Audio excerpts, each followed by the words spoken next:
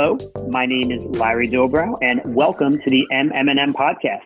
We have a great guest today. We have Linda Ruschau, who's the Chief Client Officer at PatientPoint. We're going to talk with her in a second, but before we get going, let's do our usual collection of plugs. MMM's best places to work. The details will be available soon, so please check out our social media channels for details. Our next virtual event is MMM Transform, which will be taking place on September 30th and October 1st. We don't have the full agenda up live yet, but please check out in a couple days when we will. And finally, the virtualized MMM Awards are set for October 8th. So clear your calendars, get a sitter for the pets and the kids, you name it. It should be a really good show. So yeah, we have Linda from PatientPoint here today. She's a good friend of MMM, one of our favorite interviews. Linda, thanks so much for joining us. Larry, it's always a pleasure to speak with you and any of my friends at MMM. Thank you so much for asking me to be a part of the series.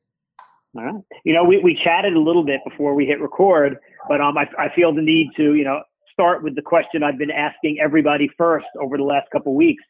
How are you? How is everybody at PatientPoint? How is the brave new virtual world treating you?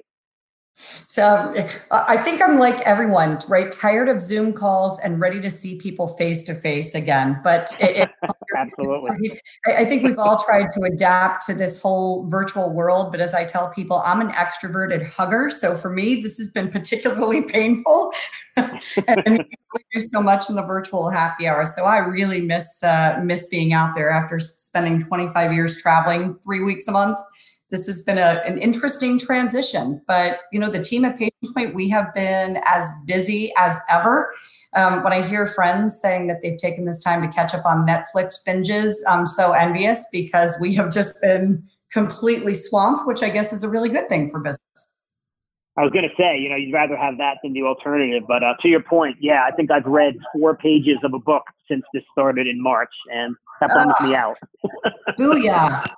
Yeah. No fun, but no, thanks for asking. We're doing great, and we're in Cincinnati, so good old Midwestern company based on our Procter & Gamble roots. So we're a little bit out of the hot spot that you all have had to be dealing with, and just my heart goes out to everyone who's been touched in so many ways by this pandemic, and just hoping and praying that we get it under control soon and go back to a new normal. Amen. And it's funny, a couple of weeks ago, we were saying a new normal and kind of saying the air quotes around it, like the quote unquote new normal. Yes. I'll take whatever it is, as long as it's something vaguely resembling what we had before. Exactly. I'm fine with my mask, right? Yep. I got one. I'm almost embarrassed to say this publicly, but what the hell? We're all friends here. Everybody in my family, my kids, my sisters, my parents, we're trying to come up with some kind of a clever mask for a family occasion that we had, socially distanced, of course, about a week or two ago.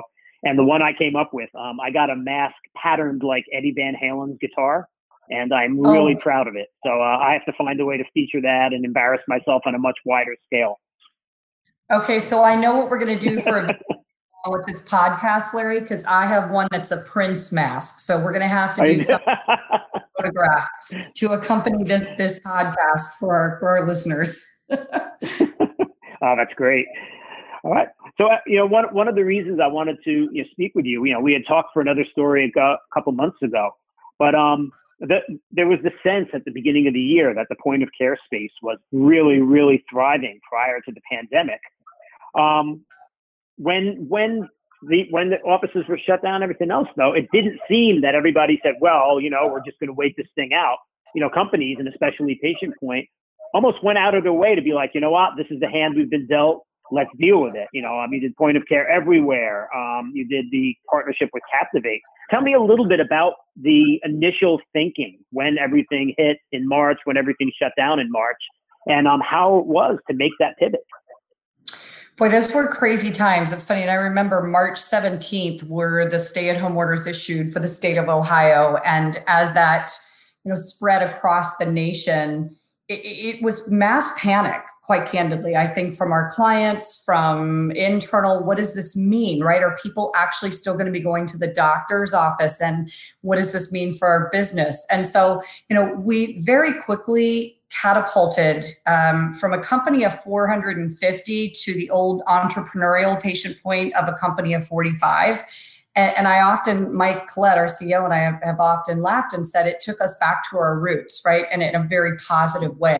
So the first step was really just trying to understand what was going on out there. And I think that was such a continued concern and frustration, not just for us as marketers and pharma marketers and business people, but as general, just general people, what was going on. There was such a need for information. So we quickly established, deployed all of our forces that were normally going out to call on doctors' offices in person to do a reach out to every single practice to better understand what was the dialogue. Are people still coming in to see you? We know it's not business as normal, but are people still going to the doctor's office? And the resounding answer was yes. So then it was, okay, if they're in, what do we need to do differently? So we very quickly deployed to, for example, our interactive devices. We quickly had to deploy to non-touch solutions because there's probably a lot of people, myself included, don't want to touch things. And I don't know about you, Larry, but after this hit, did you ever stop and think about how many things you touched in a day? Oh boy, yes. Right? The elevator, the gas station pump, the keypad at the grocery store. I mean, we were touching things all the time. So I do think, the after effects of what we're going through now will forever be changed in terms of our sensitivity to touch and cleanliness and sterilization. But we had to really deploy those resources to ensure that patients felt safe to engage with our products, regardless of the medium, so that they could get that education that they needed. The quote that I love best from Shelley Glenn, the CMO of Florida Cancer Specialist, is oncology and cancer does not stop because of COVID.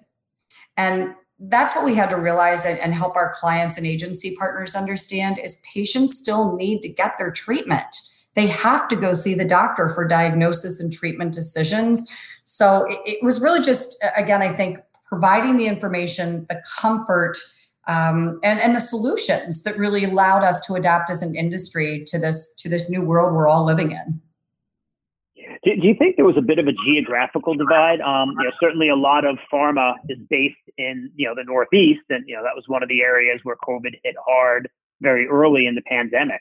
I think there was almost, from where we are, we're in the Northeast, we're based in New York City, even though we have not seen our offices for some time. But there was this sense that, well, if everything stopped here, it's got to be stopped everywhere else, which was, I think, pretty clearly not the case in retrospect.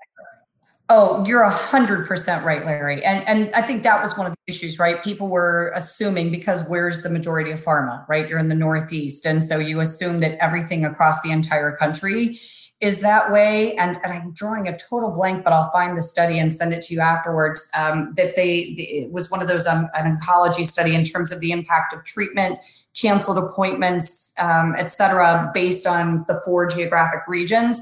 And it varied from, a decline in office visits of 3% across the Midwest to 37% in the Northeast pockets. So again, depending on where you were, you're spot on. The degree of impact was very greatly. Getting back to what you said in the answer, prior to the last one, how much of a philosophical adjustment did you guys have to make? Was it something where it was, okay, we're going to be dealing with this for a little while? It's amazing to me that there are still some people that are like, let's wait and see. It's like, well, after, I think we're in month 6 of this thing. If you're still in wait and see mode, you're probably not doing too well. How tough was it to kind of just say, let's just make our changes right now. Let's accept this as our new reality and, go back to doing what we do. Yeah. And again, I think none of us, at least for my own personal self, I didn't expect that we would still be conducting business virtually in August when this started in March. Right. So I think the difference is we said we knew we needed to act very quickly and deploy new solutions very, very quickly because the world was moving at a faster pace than we'd ever seen before. But we may have thought that those were more temporary measures that would likely go back to normal. Now we realize, and all of us realize and recognize, that there is a new normal. There is a new way of conducting business. And so those ideas and concepts, the QR code scans, the non-touch, the partnerships with some mobile messaging, those are now things to stay and going to be a more integral part of the business versus a kind of, a one-off or the icing on the cake per se. They're now a part of our core business and how we help our doctors provide the care and how we help our clients reach those patients. Was there kind of a eureka moment where, you and Mike looked at each other and said like, all right, I don't want to say figured it out because clearly nobody has figured anything out, on a big scale, on a small scale, anything like that. But was there one moment where you kind of looked at each other and said, you know what, things are going to be all right. We're headed in the right direction. We're able to provide what our clients need. We're able to provide what our colleagues need. Boy, I don't know if I'd say there was a moment, but there was definitely after probably the first month and a half, once we were able to get some data, that was the problem. Initially when you're seeing stay-at-home orders, you assume that everyone is staying home and not doing anything. We know now that that's not the case, where we wouldn't still be fighting this pandemic, for goodness sake. But there was, once we were able to get the data, and we actually utilized patient level claims data, so you could see if patients were still actually going into offices. We were able to see, okay, things may be going crazy in the world and people are not going to bars or parties, but they are still going to the doctor's office. Now, how they're behaving when they get there, how long they're waiting, where they're waiting, how they engage may change. But thank goodness, right, of all the things that people may not do, they're still going to get their health care. And I think the industry too, is as that data became available, I saw our pharma clients start to, okay, right? The world is not over for pharma, but you have to understand what's changed for them too, right? I mean, how has pharma historically really driven impact with the physician? It's via reps, right? And so you've got these humongous pharmaceutical sales forces that now can't get access to physicians. As we were talking earlier before the call started, how our world has changed via all these virtual health calls and Zoom calls. Well, pharma reps had trouble getting in to see the doctors to begin with. Now we want to try to get them in to do a Zoom call and virtual calls. Wow. Yeah. That's the part of the industry that I think is still trying to catch up, right? And doctors are now realizing, okay, I did need to see those pharma reps. There was a reason, right? I need some of that information. And pharma saying, how am I going to do this? Right. So that is still a piece that I think there's a lot of opportunity, and we're actually piloting some really interesting pieces there. But that's the piece. I think we've nailed the patient side. We know what's happening in the office, and now it's how do you figure out how to really engage the doctors with the information they need and pharma wants them to have.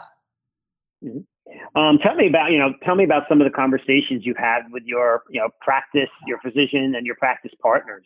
What were some of the early ones like, and how, if at all, has the tenor of them changed in the last maybe 6 weeks or so? Early on, they had the same reaction that I think all of us did. And so one of the other pieces I spoke to, that we catapulted to non-touch solutions, but the other piece, and everyone in point of care as a channel, I'm really, really proud of this industry and how we responded. So my colleagues across the point of care spectrum, I don't want to take credit just at PatientPoint. We all developed content on COVID. We were tracking the World Health Organization updates. We were tracking CDC updates, and quickly developed and pushed that content out to all the physicians' offices, because where are people going to be more focused on their health and how to prevent their health than in the physician's office?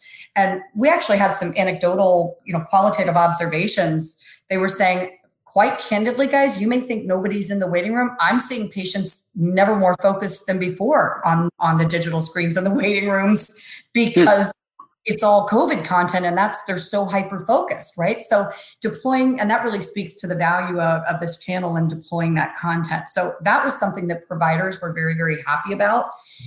In some of those early calls, I can remember one specific example. One of our ambassadors, that's the team that's responsible for keeping those relationships, said the office manager just started to cry. you know, and just said, thank you for asking me how I'm doing. It was that kind of human touch that sometimes we forget, right? And business. And it was such a humbling moment to feel like we really do have a chance to make a difference and try to do something good during this crazy time. So there was a lot of stress as that progressed. You know, you read in healthcare, there were a lot of physician offices and some of the smaller practices just cannot survive being shut down. We know that they were into a lot of telehealth. Well, the typical reimbursement for telehealth, some of that's been corrected now, but early on, you know, they were getting half for a telehealth visit that they would for an in-person visit. So they needed to reopen, right? They're part of our economy as well as our healthcare system. And so there was concerns from some of the systems and independent doctors on whether they were going to be able to stay alive as a business. So that was one of the other pieces, right? Is how do we, and that's a tough one to take on, but I think the healthcare system quickly realized, number one, for people's long-term health, but also to make sure that we have doctors' offices out there for the time that we need them is we have to get people back out in the office. And so again, I do feel like certainly no one thinks it's over. Certainly the policies have changed. You have to wear a mask, you have to get your temperature taken. You sit every other chair in a waiting room versus, you know, the packed waiting rooms with everybody on top of each other. But I do feel like they've adapted now. And that's the difference when people say this isn't over. It's not over. And we know that there's likely going to be another surge, just like there is with the traditional flu. But I think now we're all a little bit better prepared for it. We know what to do. We know to wear the masks. We know to wash our hands. We know not to go out if you have a fever. And doctors' offices have that protocol in place as well. So it's really been following the continuum and the gamut of their emotional needs as well as their business needs. Yeah, you know, I tell you to build on what you just said, I was incredibly impressed by the couple of doctors' offices that, you know, we've seen over the last, I don't know what, 3 or 4 months.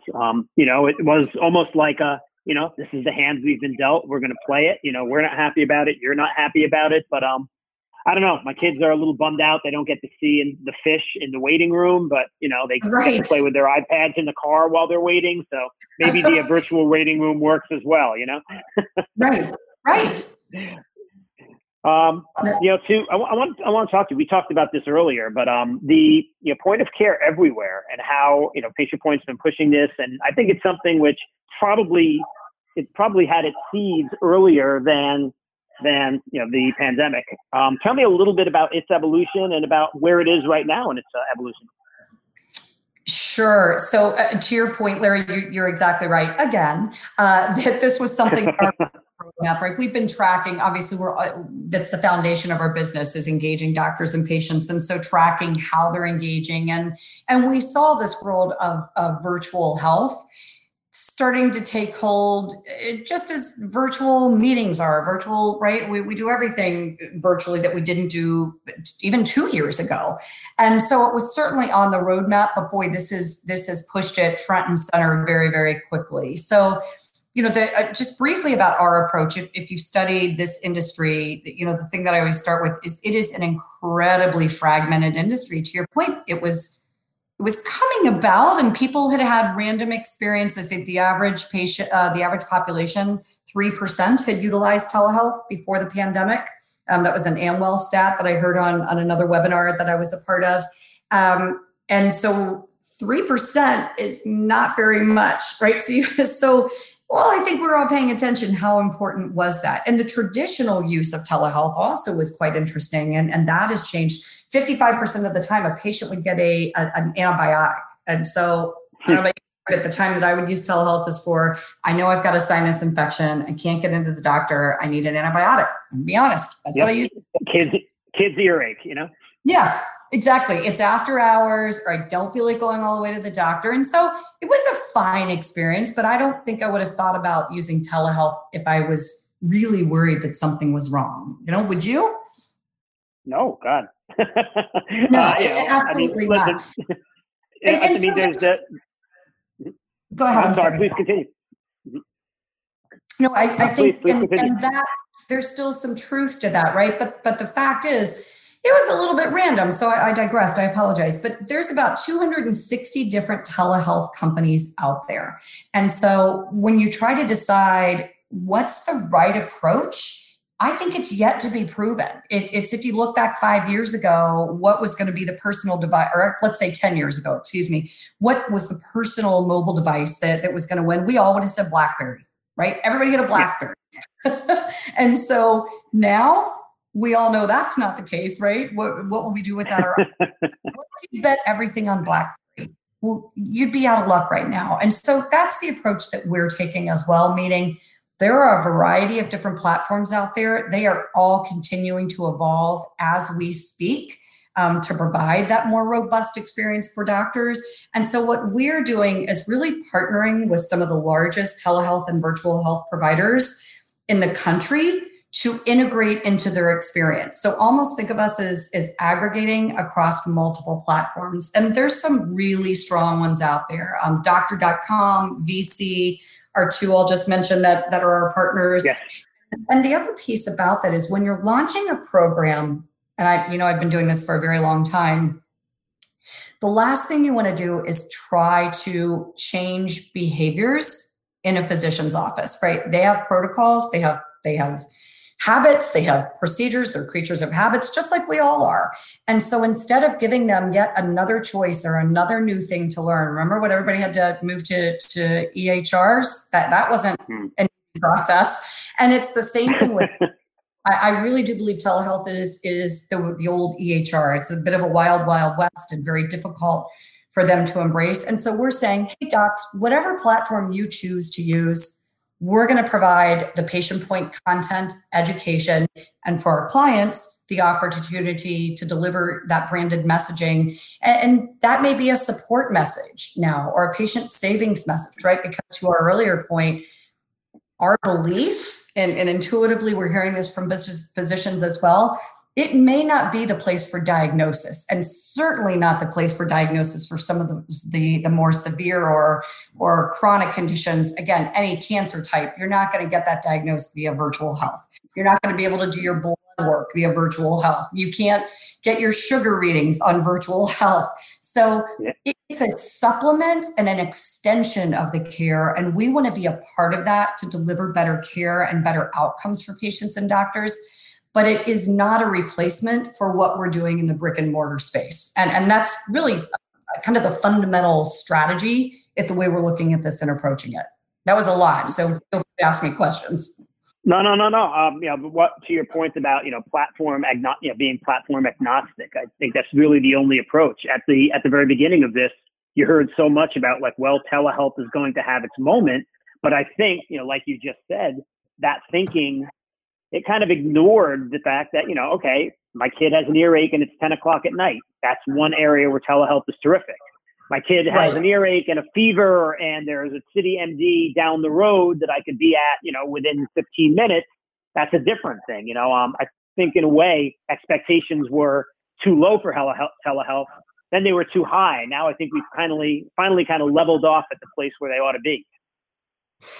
Yeah, exactly. And there's such a variance. I think, there's not one version of telehealth. There is the patient-initiated telehealth, right? Which is the patient initiates that to any doctor. And that's the way that I would have gone about it, right? I have my own personal primary care physician, but I'd look at the back of my insurance card and we use LiveWell. So I'd go on to LiveWell and that was the telehealth visit. I had a doctor in Connecticut. Didn't matter to me, right? So one type of visit. And those are more, to your point, kind of minor ER, almost urgent care. That's the way I look at it.